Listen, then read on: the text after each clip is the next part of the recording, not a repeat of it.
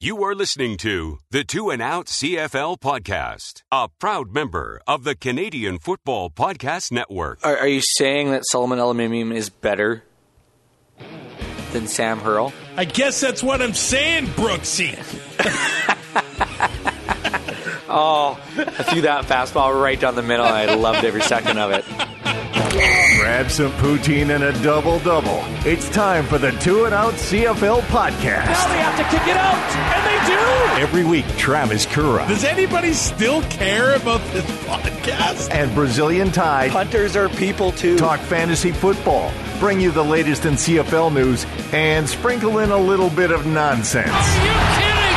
This is unbelievable! Ready, set, hunt! And we are a part of the Alberta Podcast Network, powered by ATB, Travis Curra, and Brazilian Tie. Of course, the CFL draft is tomorrow, so that's what this show is all about. We're going to welcome John Hodge from 3 Down Nation and the Blue Bomber Talk podcast, a part of the Canadian Football Podcast Network. This guy researches nonstop about the CFL draft, so we're bringing him on the show today. Before we get rolling, Ty, oh my God, what is this world coming to? Of all people to get summoned for jury duty, it's Brazilian Tie. And you know what's even better? What? Is that I got out of it. Oh my God. Legally? Yes, legally. My favorite part about this, everybody talks about how the justice system is broken. This confirms it. Yeah, clearly.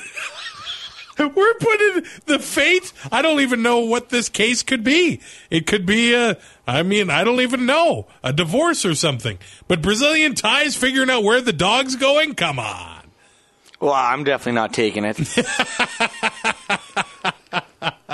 Is there a good story of how you got out of it or what? Well, so some of my mail still goes to my parents' house, which is just easier because of the amount of time I spend on the road, right? Yeah. And so I had one from the Alberta government and one from the Saskatchewan government. And I'm like, okay, so the one from the Alberta government's definitely a speeding ticket that I'm not going to pay. So you didn't even look at it? It was a speeding ticket I got in 2013 that I haven't paid, so it came off my tax return. Really? That's all you do? Don't pay till it comes off your tax return? Yeah, it was like $144, whatever. I still got like $960 back. The second one, I'm like, oh, Saskatchewan. Well, I know it's not a speeding ticket. I'm like, that's probably jury duty. So Mom opened it up, sent me a picture, like, yeah, jury duty. I'm like, well, I just looked it up online. If I go, or if I don't go, it's $1,000. But they've never given that fine out in Saskatchewan. Okay. So I'm just going to chance it. Like, what's the worst that happens? Whatever. She went to my boss and got a letter saying that I was working out of town. We were not sure when I was going to be home, and that, it wasn't really, like, I was 6 hours from Lloyd, so then I'm another 3.5 hours to Meadow Lake, right? Or another 2 hours, or whatever it is. I don't know. I tend not to go up that way because the highways are absolute garbage. Horse and buggy up there, 3.5 hours. Oh, yeah, and you'll still lose an axle. So she went and did all that. Got the letter, sent it in, so I got out of jury duty.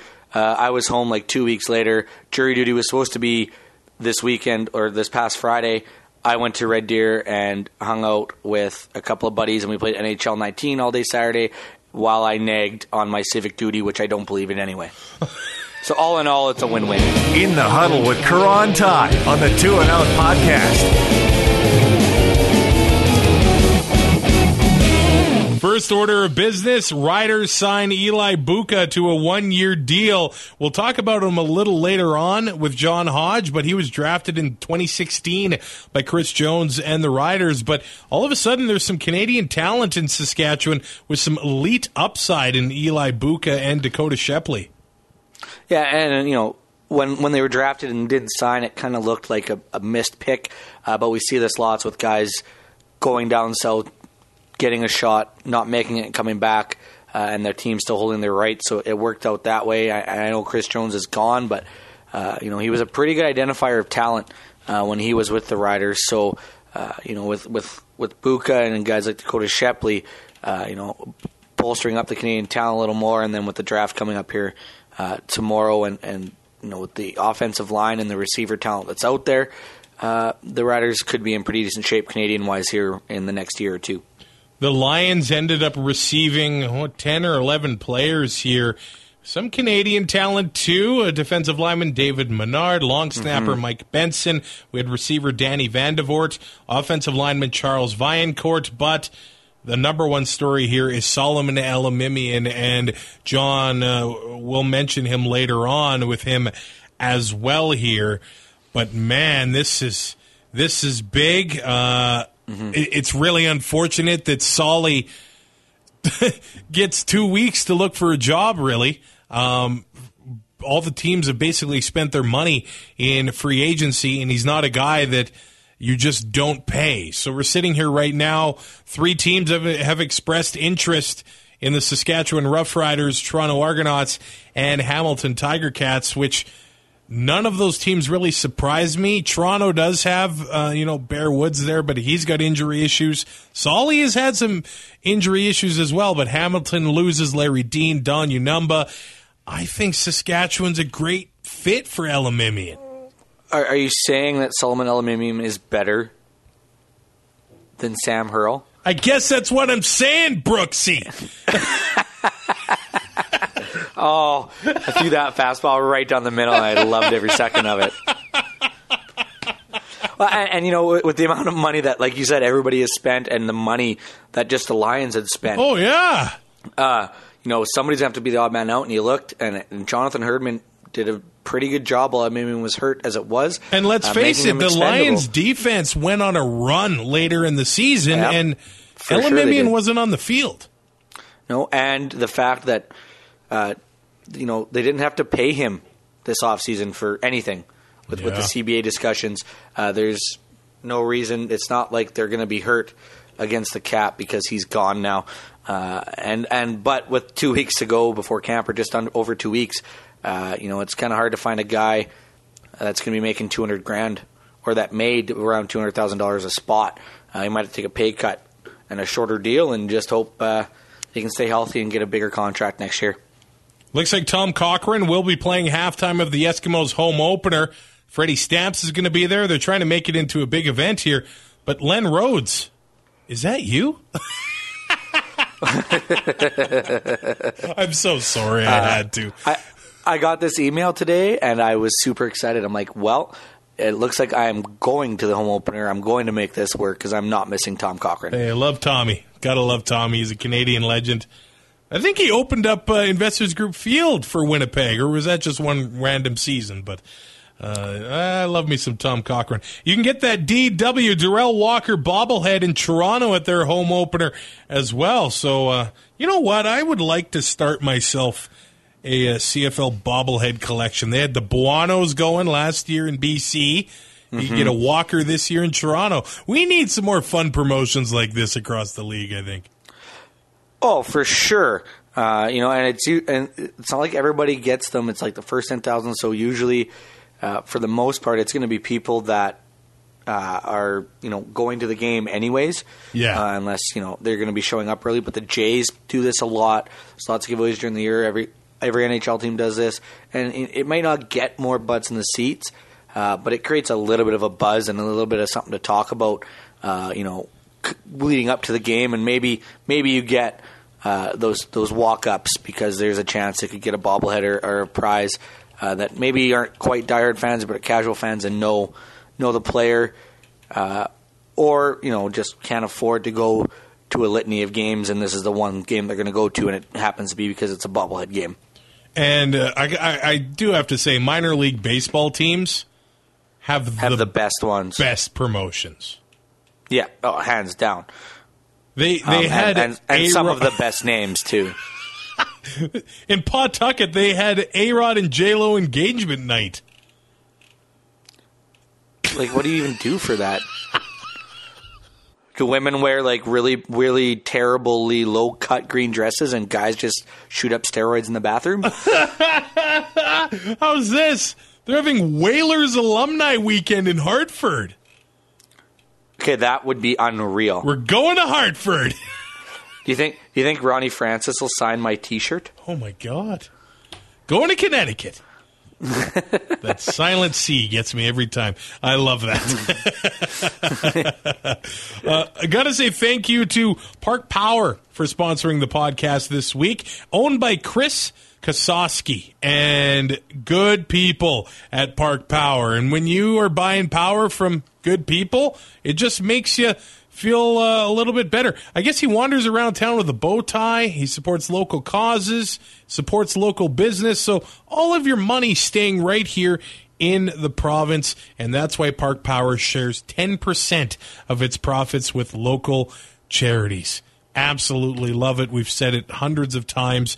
You're feeding two birds with one scone by switching to Park Power today. They've got a handy little calculator on the website, parkpower.ca. You can put what you're paying for your energy now. It'll show you how much you're going to save. It's super easy to do. parkpower.ca. And when you sign up, you get to choose which partner gets to share in the profits. Gotta love it. Good people at Park Power. There used to be a pretty popular guy that wandered around Edmonton and City Hall in a bow tie. A couple years ago, was he trying to ride those coat strings a little bit? Did this guy run in the Alberta provincial election? Yes, and lost. Okay. I don't think he's right in those coattails. No, Alberta Party lost all of the seats that they had. I know that. Chris is in another league, man. Well done. Yeah. You're good people. And now we're going to welcome John Hodge to the show. He's a contributor at 3 Down Nation, host of the Blue Bomber Talk podcast, a part of the Canadian Football Podcast Network. John, question number 1. Do you sleep?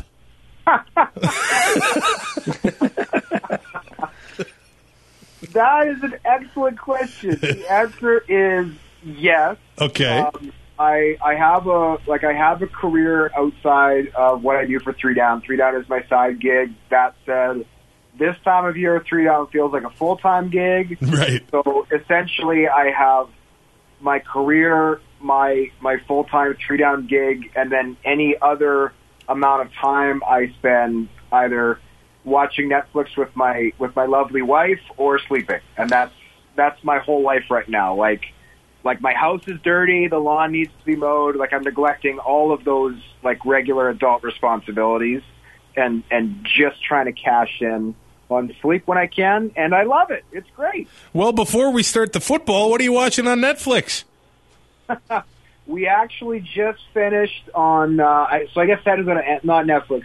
But we just finished Parks and Recreation on Amazon Prime. All right. We're big. That is so good. We're fans. We love Brooklyn Nine-Nine. We've watched The Office. We like The Good Place. So we enjoyed it very much.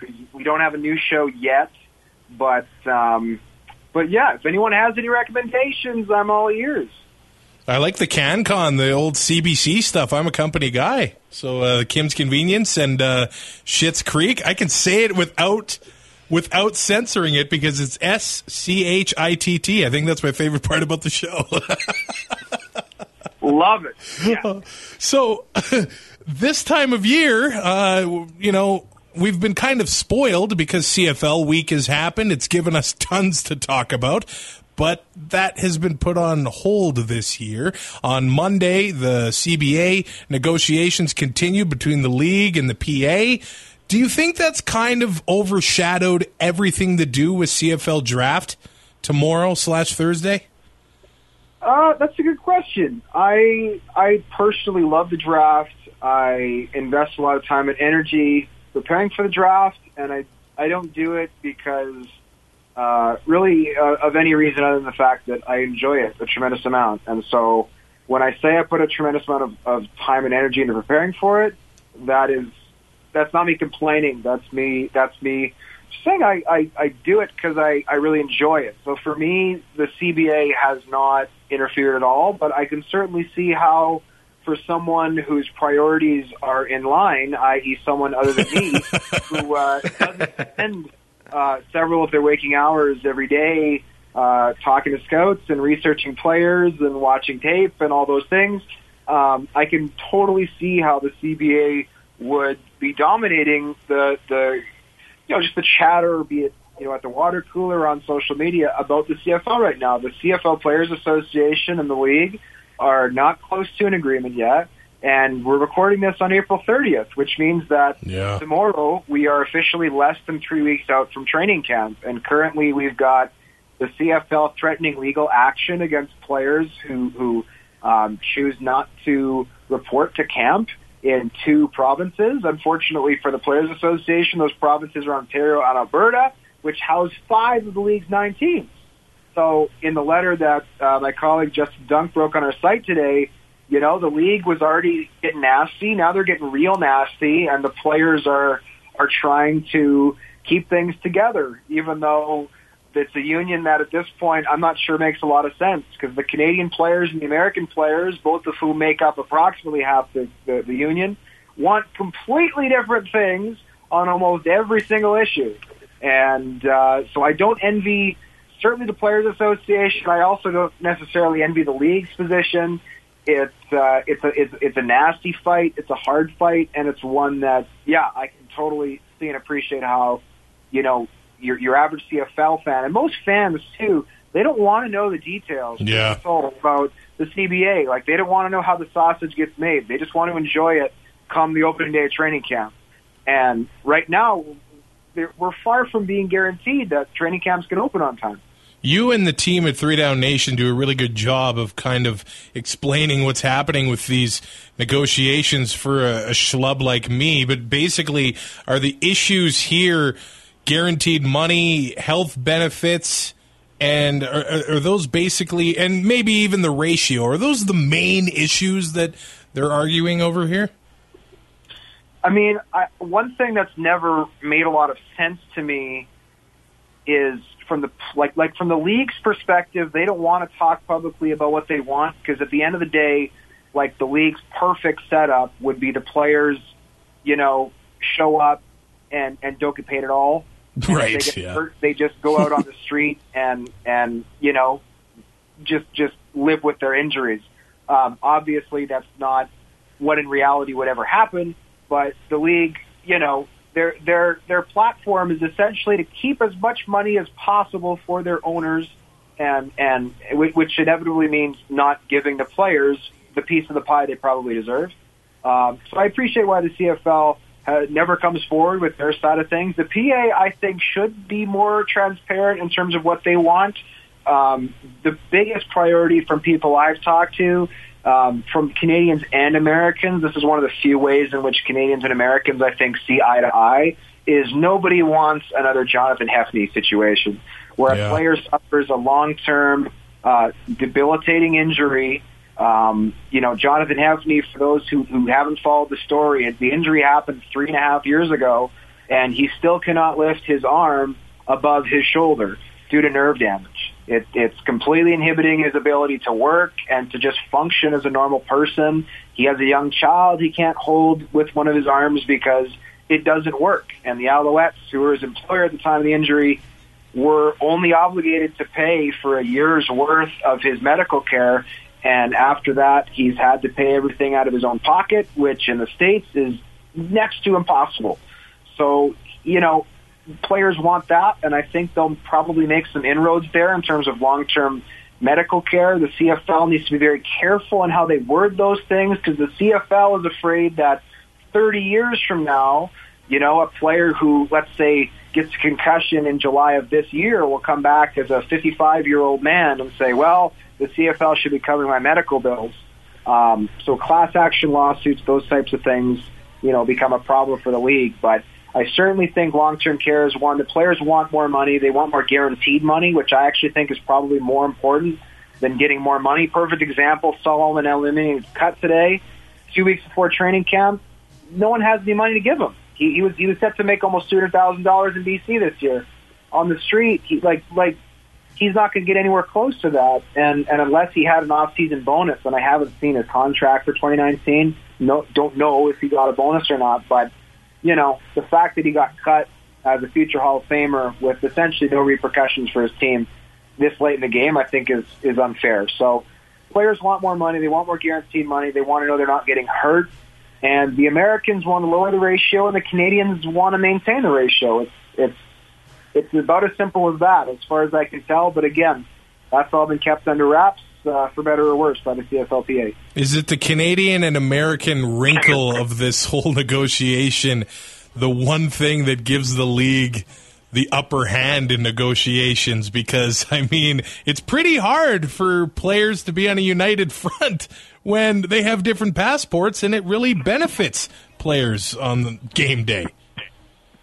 Well, and it's almost to the point, I think, and I'm not, this isn't my idea. This is an idea that I've heard from players is it's almost time for two unions. Two separate. Because, again, the two sides, Americans get compensated in Canadian dollars. Does that really make sense for them? Maybe, maybe not. It also depends on where you're living. There's legality in terms of getting American guys, their bonuses, and Americans like to be paid differently than Canadians for tax reasons. And there's just so many nuances that are different between the two. And rosters are basically 50-50, right? If rosters were 80-20 American or 80-20 Canadian, you might just say, well, leave it how it is. The union covers most of us. But it's about a 50-50 split, and there's two very different, interest groups really at hand. It's a pretty 50-50 split, and each group, generally speaking, and I do want to specify that I'm speaking in general terms, because I'm sure there are Americans out there in whatever, the 400 to 500 people in the union who are fine with the ratio. And there are probably some Canadians who wouldn't be horribly offended by lowering the ratio slightly. But in general, the Canadians and Americans do not have the same priorities. And so maybe rather than one giant 500-player union, two unions of, approximately 250 in the long term might make more sense. So quickly before we talk draft, if you're a betting man, are we going to have a work stoppage when it comes to training camp or preseason or even regular season games? And maybe how is this all going to work? If the vets decide to strike, would the rookies still be in camp? I mean, that's coming from a ignorant point of view, but it's definitely something I'm curious in. Well, there's two groups that I think will be in camp regardless. One is rookies. Rookie players are not technically considered part of the CFLPA because they've yet to pay any union dues. Right. They've yet to really, set foot on the field. They're not really technically employees of CFL teams until the regular season starts. And so if you're in your first training camp, you show up. And I don't blame players for that. I don't think even the PA would blame players for that because, say you're a defensive back at a Jackson State, you're 5'9", so even though you're good, the NFL doesn't want you. So you get told by your agent, hey, there's this team called the Calgary Stampeders that wants to sign you. And you say, what is a Calgary Stampeder? Hey, it's a CFL team. They just sent you a plane ticket. Do you want to go to training camp? You're not turning down that plane ticket because you're worried about guys in the league, getting their due. You just show up. Because if you don't take that plane ticket, you might never get another opportunity to play professional football. So the rookies will show up. The other ones, and this is a piece I wrote kind of going back to last week about what are called report and pass bonuses on 3 Down, is a lot of veteran players, not the elite guys, not the Mike Rileys and the Bo Levi Mitchells. Those guys get off-season bonus money in February and April that sustains their lifestyle through the wintertime. But middle-class CFL veterans, guys who make anywhere from, say, $75 to maybe $175, a lot of them being in the $100 to maybe $125,000 range, get what are called report and pass bonuses. You get to training camp, you report, you pass your physical, and boom, you get your whatever it is, $12,000, $20,000, $30,000. The biggest one I've seen is $50,000. Wow. And if teams are unable, and the PA right now is completely unable to guarantee that guys who don't show up will still get their report and pass bonuses, because legally, from the lawyers that have looked at it on the league side, on the PA side, people I've talked to, essentially they've all come back and said the same thing. We can't for sure say which way it would go, either players all forfeiting their report and pass or players all still being legally entitled to their report and pass bonuses, because some teams word contracts differently. But essentially what they've said is, we suspect that if players do not get to training camp, they will not any longer have a legal argument to get their report and pass. If they were to sue a team for their report and pass bonus, the language would probably not hold up in a court of law. So if I'm a CFL veteran and I only make $90,000 for the season, but $15,000 of it comes just on May 19th for me showing up to training camp, you bet your butt I'm going to be there, because there's no way I'm taking that $15,000 out of my own pocket, especially if you got to send part of that home to the States, or you got little ones at home, you got a family. Like, I just don't think that makes sense. So I think rookies, I think some of our report and pass guys will show up. That said, will we miss regular season games? I would be shocked. Preseason games, I'd be mildly surprised. Miss a day of training camp, that would not surprise me at all. That said, nothing's out of the question. Before we move on to the draft and your preparation for that, I want it on the record that there is no way I could pass a physical for $50,000. Yeah, I don't want to get anywhere close to a physical. I've taken my blood pressure, and it's like a high score every time. Cut down on the sodium, man. Yeah, but the bacon needs more salt. I think 3 of us can agree here. Help me among those who could not pass the CFL physical. Oh, I'm not talking a CFL physical. I'm talking any physical. So, with the draft, how do you go about, scouting and preparing and getting stuff together for a draft where there is players from coast to coast to coast in Canada, and then there's still, you have the Canadians that are playing down in the States? Like, that seems like a pretty hefty order. Well, what I do, and this is a process, like I kind of first took an interest in the CFL draft, probably the first year would be 2011, and the reason for that specifically was because growing up in Winnipeg as a Bomber fan, for a period of about 10 years, Brendan Taman traded away every first-round pick that the Bombers had. I think from 2001 to 2009, the Bombers picked in the first round, I want to say one time.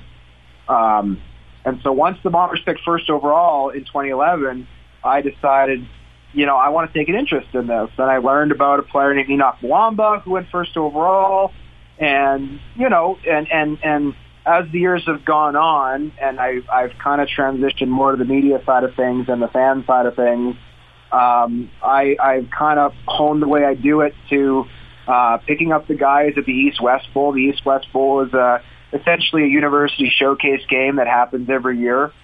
This year's is at Carleton University. Most years in the past have been at Laval. And you get the rosters, and that's kind of my list of, 70 to 80 guys that I build my initial database from. I also have a list of every NCAA Canadian player. I add that to the database. Guys get added in as they get their citizenship. And so over the course of this last year, from East-West to the NCAA to guys trickling in, my database is about 200 players. And I learn more about these guys by watching games, as many as I can. Unfortunately, access to youth sports games is not great. At this point in time, you can find some things online, but largely for tape and film, I rely on what scouts tell me. I verify it to the best of my ability, but especially if it's a small school Canadian kid or American kid, film can be hard to come by. It's just it's a labor of love, really, is what it is. And talking to people and talking to agents and learning more about players. And you always have to take some of that stuff with a grain of salt because, obviously agents and some scouts have interest in misleading you. But I find, if you study up and you talk to enough people, it's pretty hard for someone to mislead you, because if you can fire off your mock draft to 10 different people, and 9 of them come back saying, oh, that guy's a joke, you got to move him down. And one's like, oh, he's going first overall, baby. Great player. You can kind of figure out who's telling you the truth and who's not. So it's, that's how I go about it. My mock draft that I'll be posting tomorrow, my final mock draft, I'm still going to be agonizing over it tonight, but it's going to go through a lot of sets of eyes before it goes live. And, you know, I just hope it's good at the end of the day. I hope I get lots of picks right. And if I don't, well, hey, I did have fun putting it together, and I'll shoot for more next year. Were there a few players that your outlook changed on when the combine happened last month? Yeah, I mean the combine, you know, as a whole, and I've been at the last 3 combines. I've been very fortunate. 2 years ago, I was in Regina. I was able to drive out Winnipeg in 2018, and then this past year I was able to fly to Toronto in March, see these guys up close, and talk to people and make more connections around the league, and yeah, well, part of the problem with the combine is that the top players don't come anymore. Yeah. Because the CFL doesn't let them show up without doing all the testing, which is a rule that I'm hoping the CFL addresses in future years. Guys who are at the top, you know, of that scouting bureau that fans check out. Guys like Matthew Betts, you know, guys like Jonathan Kongbo, guys like Herdy Mayella, Justin McInnes, to name a few. They don't come because they're not allowed to interview and not test. If they were all there, it would be a better event, in my opinion. But yeah, there are guys who went up, guys who went down. One guy who I'd highlight is Laval's Vincent Desjardins, defensive lineman. He's a guy who's a bit of a tweener. He's 260 pounds at about 6'1". So, you know, a guy who maybe a little small to play inside, a little big to play outside, but he's a guy who a lot of scouts really liked. And when they saw him in person, they wouldn't stop raving about him. Whether he plays inside or out, they're like, you know what, he gets to the quarterback, he looks polished. He was a guy who definitely jumped up a lot of draft boards. Another guy who I think did himself some favors was Eric Starzala, an offensive tackle from the University of Guelph. Guy is probably going to play guard in the CFL, but East-West in 2018, he came in at 337 pounds, and at the Combine, he was at 300, almost even. And wow. A lot smoother. Yeah, I know. He lost 30 pounds in a year. Like, first of all, where can I do that? Secondly... Yeah, I need some tips from him. Yeah, I feel you. Well, I had some mall Chinese today, so that doesn't help. Sorry. All Chinese, baby. Oh, West Edmonton Mall, so many options. You can't go wrong. Exactly. He looked great. And then another guy I'll quickly highlight is Chris Osikusi, receiver out of Queens. There's a lot of good receivers. This might be the best receiver draft class. It's certainly the best I've seen in 5 years. And it might be the best in the last 10 plus, quite honestly. Wow. Brady Lenius-Dickey out of New Mexico, I think, is going to be very good. Justin McInnes out of Arkansas State is going to be absolutely fantastic. He's got 2 NFL mini camps. Lenius-Dickey's got 1. And then Curly Gittens Jr., like out of Laurier, Canadian University, he's got almost 5,000 career total yards at the U Sports level. He's got 2,300 receiving yards, more than 2,000 return yards. The production is insane.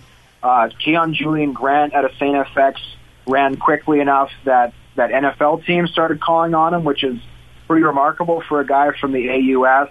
And Chris Osikusi proved that he can hang with those guys.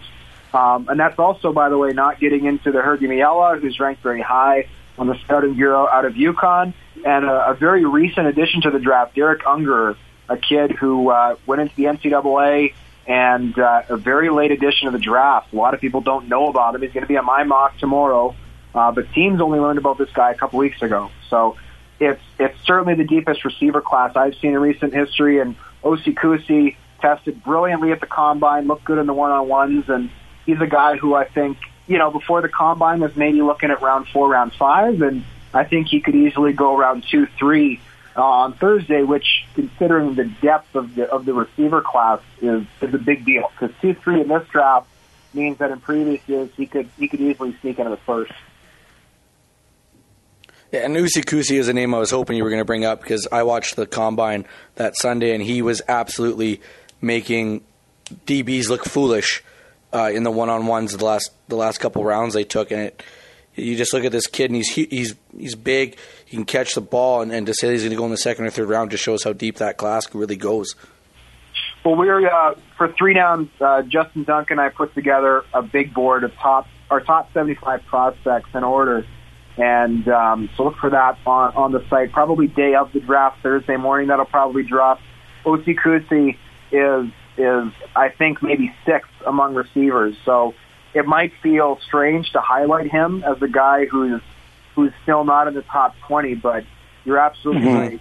Like the fact that he played so well is a testament to, just the strength of the receiving class overall, because it really is just an unbelievable group compared to a lot of years in the past. Some of the guys over the history of the draft you've seen who have been first-rounders and not done much at the pro level. I think this is going to be a year where, you look at it 10 years from now and you're like, wow, all those guys came from this draft class. I'm not saying these guys are going to the Hall of Fame, but I think you're going to see a lot of starters come out of this draft, whereas in previous years, a whole receiver class might only produce, say, one consistent starter. You did briefly bring up Matthew Betts a little while ago. He's defensive lineman for Laval. He tops the Scouting Bureau rankings, but he did end up signing a deal with the Chicago Bears, and the NFL draft was last week. None of the Canadian prospects were picked. I know you started paying attention. I loved your tweet to the NFL draft after about the 3rd or 4th round when the Canadian guys start getting looked at.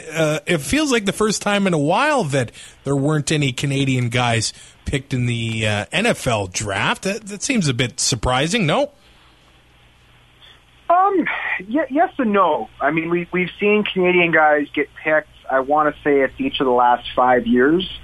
But a lot of the Canadian guys who end up getting picked, and just off the top of my head, a guy like Brent Irvin, who went to Virginia, he's a huge defensive end. He I want to say went in the 4th round to Baltimore 5-6 years ago.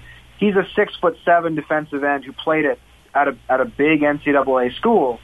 And this year, looking across the board, probably the guy most likely to get drafted, at least for me, was probably Justin McInnis out of Arkansas State. Not because he's number 1 on the board. He's very close to number 1 for me, but Matthew Betts is my top talent. Well, Matthew Betts is a 6'2", rush end who went to school at Laval. And if you're going to get picked out of a Canadian university, you've got to have that frame, I think. If you want to look at a perfect example, Laurent Duvernay-Tardif, a guy who got picked out of McGill, which, with all due respect to McGill, is not a top school football-wise in Canada. Laval would be that number 1 school. But Laurent also put up freakish athletic numbers at 6'6" and 315 pounds. It also didn't hurt the fact that he was a medical school student at the time and clearly brilliant. Whereas Betts, he's 25 years old. He's got a receding hairline. He doesn't pass that eyeball test. Right. That said, I think Matthew Betts is going to be unbelievable regardless of where he plays, because he is unbelievably quick off the line. He's an absolute freak athlete. His frame isn't ideal for the NFL. He's 6'2", 250, which as a D-end is a little bit undersized. But, to me, the fact that he didn't get drafted is fine, because, and agents will tell you as well, if your guy gets picked in the 6th, 7th round, there's not a lot of guaranteed money anyways, and often there's none. But if you go undrafted, you get to pick where you go. And in the case of Matthew Betts, there were a number of teams looking to sign him as a priority free agent, and he got to pick which one he went to, and he chose the Chicago Bears, which is, a great franchise, a team that went 12-4 last year. They have some brilliant pass rushers there, including Khalil Mack. But for every Khalil Mack who's making $20 million, you need a backup who's maybe not making as much. And so whether he has to go on the PR to start his career or whether he makes a 53-man roster, I think he's going to be spectacular. And even if he doesn't last in the NFL, if he comes to Canada, I think he'll be the best Canadian pass rusher in the league. I think he's absolutely outstanding. I really he's number 1 on my board, and I think he's fantastic. The only knock against Betts, some people don't feel like he plays the run super well, and some people felt like at Laval he takes plays off just occasionally. But to that, I'd say, first of all, the CFL is a passing league. And secondly, I mean, heck, if I Matthew Betts playing against U Sports players, I'd probably take some plays off too. And that's not a disrespect to anybody I'm going up against, but, you know, the guy who, like I want Matthew Betts running at 110% on 2nd and 9. 1st and 10, I'm not losing sleep over that, because there's a lot of great pass rushers in the NFL or in the CFL who are American who don't play the run very well. So I love Matthew Betts. I can't say enough good things about him. And I think he'll have a career in the NFL, but if he doesn't, he's going to be spectacular in the CFL. I'm always fascinated about how some of these guys fall on the draft board and how teams want to handle guys getting looks in the NFL. Like, for example, the Riders are getting Shepley this year. They drafted him last year. They're also getting Buka this year, who they drafted in 2016. So I don't know if Chris Jones, maybe we got to give him credit. He was looking ahead a little bit with some of these draft picks. Do you think Betts is a lock for number 1, or does this deal with the Chicago Bears drop him down the list? There's a 0% chance that Matthew Betts is getting picked first overall tomorrow, or on Thursday, rather. It won't happen. The Argonauts have had 5 players in for interviews, and they all play one position. It's not defensive end.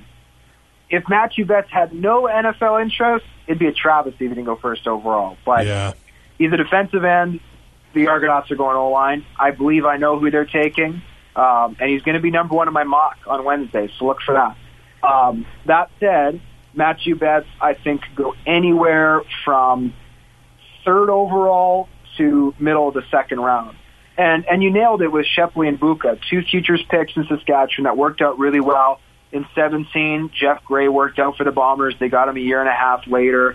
I think with the NFL, a lot of teams are reactionary. We saw a trend maybe with 2015, Brett Boyko, a high pick out of UNLV, a guy who played originally from Saskatchewan, got picked by BC. He's still never reported. And the same is true if you want to go back. This is further back now, but Stefan Charles, a guy who played at Regina, has been in the NFL for, I want to say, 8 years it is now. He got picked by Edmonton back in the day, never reported. The same is true for Austin Pastor, a guy who got picked by Eric Tillman as part of the Ricky Ray trade, and that never panned out. He never played. And so it's been many years now since the guy got picked and then just never reported. David Foucault reported to the CFL after a few years. 2 guys in Edmonton, Arjun Colquhoun and Tavon Smith, have reported fairly recently. Smith this year, Colquhoun 2 years ago. So I think we're going to see a trend, and it might have started last year a little bit with a guy who was a very high priority free agent signing, and Ryan Hunter going in the 1st round to Toronto. Shepley was a similar deal, 4th overall to the Riders. But maybe it'll just take a guy making a career of it in the NFL, and we'll see another trend where teams shy away from those guys a little bit more. But Betts, to me, is worth a 1st round pick. Even if he sticks with the Bears for, say, 3 years, I would still use a 1st round pick on him because I just think he's that good. Is there? I know it's come up a lot in the past couple of years, especially with guys like Brandon Bridge, and with the CFL having the opportunity for, I guess, like a mentorship program kind of idea with quarterbacks. Is Michael O'Connor the next great hope for Canadian QBs? Like, he's ranked number 17 in the scouting bureau, but like, is he going to be? I don't want to put Russ Jackson on him, but is he the next big thing for Canadian QBs? I'll say this, and this ties in nicely to the CBA chat that we were having. Currently, the CFL doesn't have quarterbacks as part of the ratio. Every team is, off the top of my head, I want to say it's on game day, it's 21 Canadians and 20 Americans with 3 quarterbacks of either nationality, and that's something that's always bothered me to a tremendous amount. I've written about it. I think the CFL should just treat quarterbacks like any other player. And if you have, let's say, 2 Americans and 1 Canadian, that's fine. You count the Canadians nationally, you count your 2 Americans as international, or whatever have you. I believe there's a good chance that's going to happen on this CBA, and the league will smarten up finally and allow Canadian quarterbacks to be counted towards the ratio. And I think O'Connor would be a CFL caliber quarterback, whether he was Canadian or American, just looking at what he's done. He's a guy who was recruited at Penn State. He left because Bill O'Brien left that program to be the head coach of the Houston Texans. But he's been spectacular at the University of British Columbia. He's 6'5", 226, so he's got the frame. You can't argue with that. He's athletic. He moves really well in the pocket, and he can make every throw. He's by far and away, to me anyways, the most polished Canadian quarterback we've seen, certainly since Brandon Bridge, and probably even longer than that, to be perfectly honest. No disrespect to Brandon Bridge. I just think O'Connor is a little more polished at this point in time. I would say Michael O'Connor should, at the very least, I think he should be a third stringer in the CFL next year. And in most years, that might mean he doesn't even get picked. Andrew Buckley is a perfect example coming out of Calgary. I want to say it's 4 years ago now, was picked with the last selection in the draft by the Calgary Stampeders, only as a flyer, really. They sent him back to school the following year before he signed with the team. But if O'Connor is actually worth a Canadian spot on the new CBA, he's got to go a lot higher than that. And so, I think he could go as high as maybe even the second round, quite honestly, on Thursday. If he counts as a national, to me, he's worth that high of a pick because he's going to be on your roster, I think, as your developmental quarterback. And who knows, within a few years, he could be a starter. I think he's that good, quite honestly. This draft is going to feature a couple territorial draft picks, and I don't think they've ever done this before. It just so happens that the two teams with the highest waiver priority get the picks, that being Toronto and Montreal. And I think with Western CFL fans, especially on the prairies, they look, why are these teams getting handouts? So I want to get your thoughts on these territorial draft picks happening in the draft. I think it's great if the CFL wants to incentivize teams to take players from their region. And perfect example, and you highlighted the Prairies, Trav, like Rider fans love and adore the fact that some of their players were born in Saskatchewan. Whether you want to talk about a guy like Brendan Labatt, you want to go back further than that, you want to talk about, the Canadian Air Force, just the Canadians that produced for that team. They love the fact that local boys, perfect example, like Mitchell Picton might get playing time with the Riders this year. And it doesn't matter if he finishes the season with 10 receptions. People are going to be buying Mitchell Picton jerseys because he's a Sasky boy playing in Sasky, right? They love that. And that's true of, I think, all places. Well, I know Andrew Harris is a star anywhere, but the fact that he's in Winnipeg, I think Bomber fans are going to love that. Absolutely. Like, there was a game this past year, for example. The Bombers played in Montreal, destroyed them. It was like 52 to 15. It was, I think, week 2. And 4 players scored a touchdown for the Bombers. It was Andrew Harris, Nick Dembski, and Keenan LaFrance all scored. I forget who the fourth one was. I think it was Drew Olatarski. But 3 players from Winnipeg scored a touchdown for the Bombers in a game. It wasn't a home game. It took place in Montreal. But still, the fact that Bomber fans are sitting at home on their TVs watching Winnipeggers score touchdowns for the Winnipeg Blue Bombers makes a difference to fans. So I like it from that perspective. That said, I think the way they've gone about implementing this is ridiculous. The fact that 3 weeks before the draft, they've arbitrarily given the 2 worst teams an extra second-round pick. I also think it's unfair from this perspective. Like, we have our top 75 coming out, and looking at it quickly, Toronto gets to pick essentially anybody from Ontario. Montreal essentially gets to pick anybody from Quebec. Well, even just in our top 20, I can see a minimum of 5 to 10 players who are from that region. Whereas if you look at Saskatchewan, say the Riders got a free territorial pick, Evan Macabroda, the defensive tackle from the Huskies, to me is the best prospect originally from Saskatchewan. But the next guy, just not a knock against either program, Regina, Saskatchewan, both great youth sports programs, but Saskatchewan's a small province. There's not a ton of really top prospects coming from Saskatchewan. The same is true in Manitoba.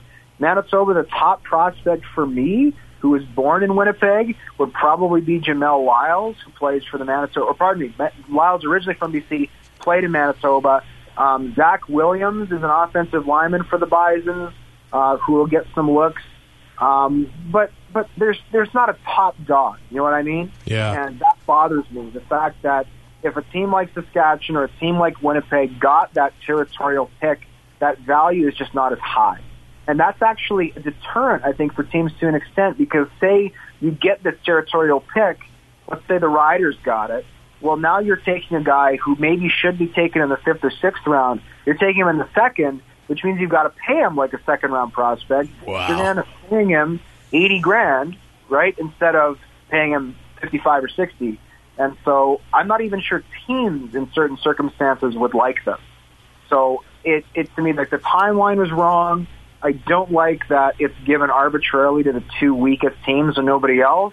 And I think, again, there are some unintended consequences as far as just, certain territorial parts of our country not having the same quality of prospects, because BC, Ontario, and Quebec will always be at an advantage. Certainly over, the East Coast if a team ever, actually catches on there, and certainly for the Prairies and for Alberta as well to an extent, I think.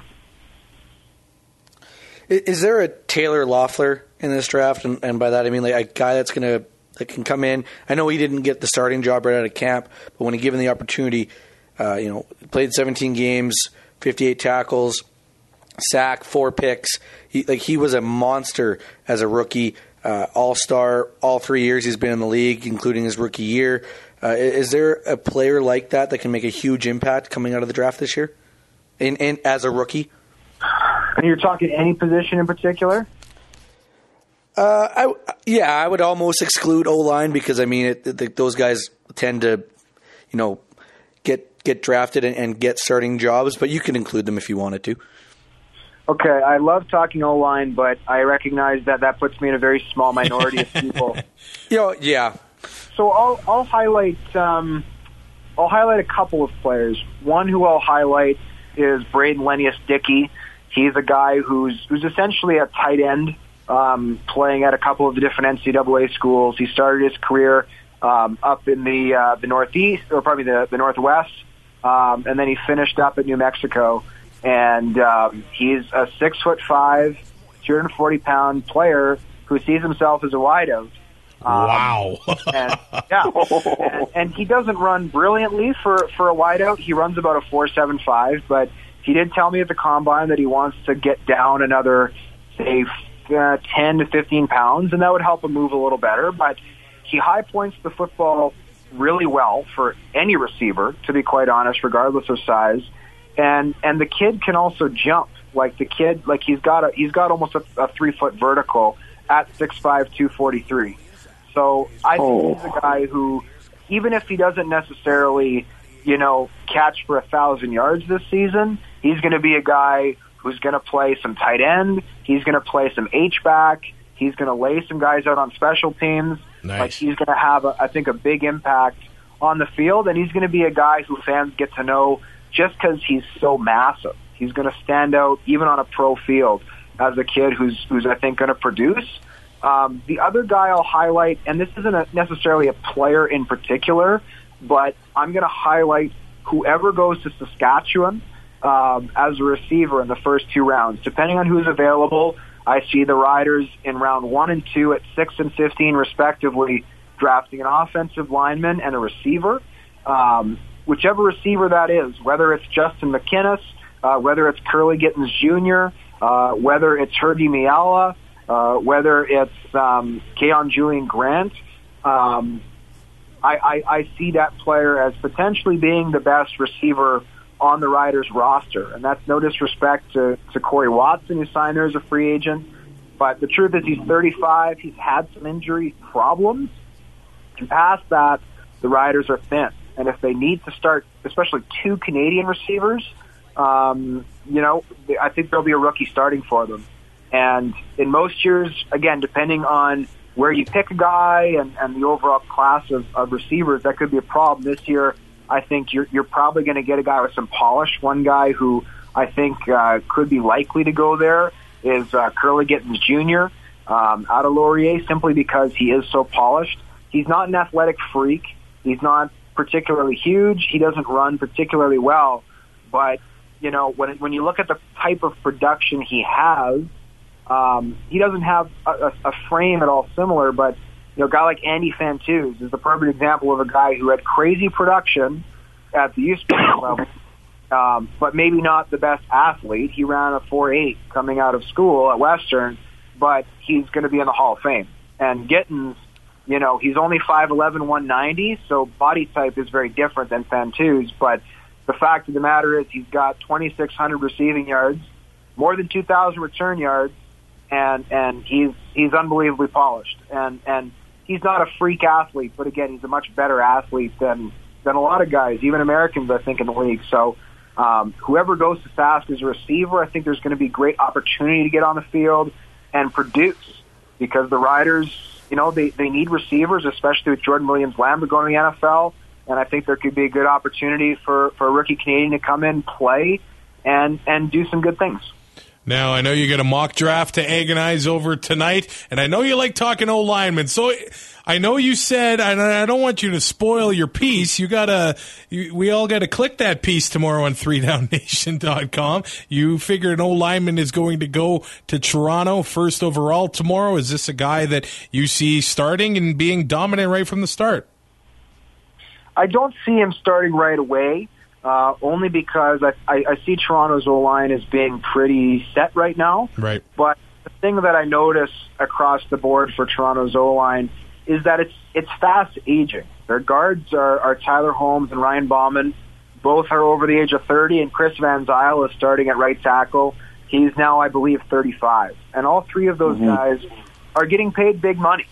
Sean McEwen is a brilliant young center. But he's also on a second contract, which means he's getting paid. And if I'm Jim Popp, I'm looking for ways to get younger and cheaper on the offensive line. So I see somebody coming in right now, you know, as a first overall pick, learning for a year, and then taking over at guard, be that for Tyler Holmes or Ryan Bauman. Both are players who, you know, might have some trade value. Ryan Bauman, a guy who the Argos acquired via trade last year with the Montreal Alouettes. But, you know, a guy like Alex Mateus, first overall pick in 2015, was the same way in Ottawa, sat for a year and a half and then started. Matthias Gosen, second overall in 2014, was the same way, sat for a year and a half, then started. I don't see the Argos needing a guy to start right now, but I think the guy they pick first overall, I think they see him as a 10-year starter at guard with 1 year to groom. So I think they'll groom him for a year. But barring injury, I don't see him as a starter till 2020. That said, I think he'll be a good one for sure. Awesome. Mr. John Hodge, thank you so much for taking the time to talk to us for this CFL Draft, CBA talk today. Where can we find everything? You've got a podcast, you write for 3 Down Nation, and you probably have one of the most killer CFL Twitter accounts out there. So plug your stuff. Appreciate it, man. We got, like Tim and I do the podcast during the season, but the podcast, you know, and we still love doing it. It's admittedly just become a smaller and smaller part of what I do. Right. You can follow me on Twitter at John D. Hodge.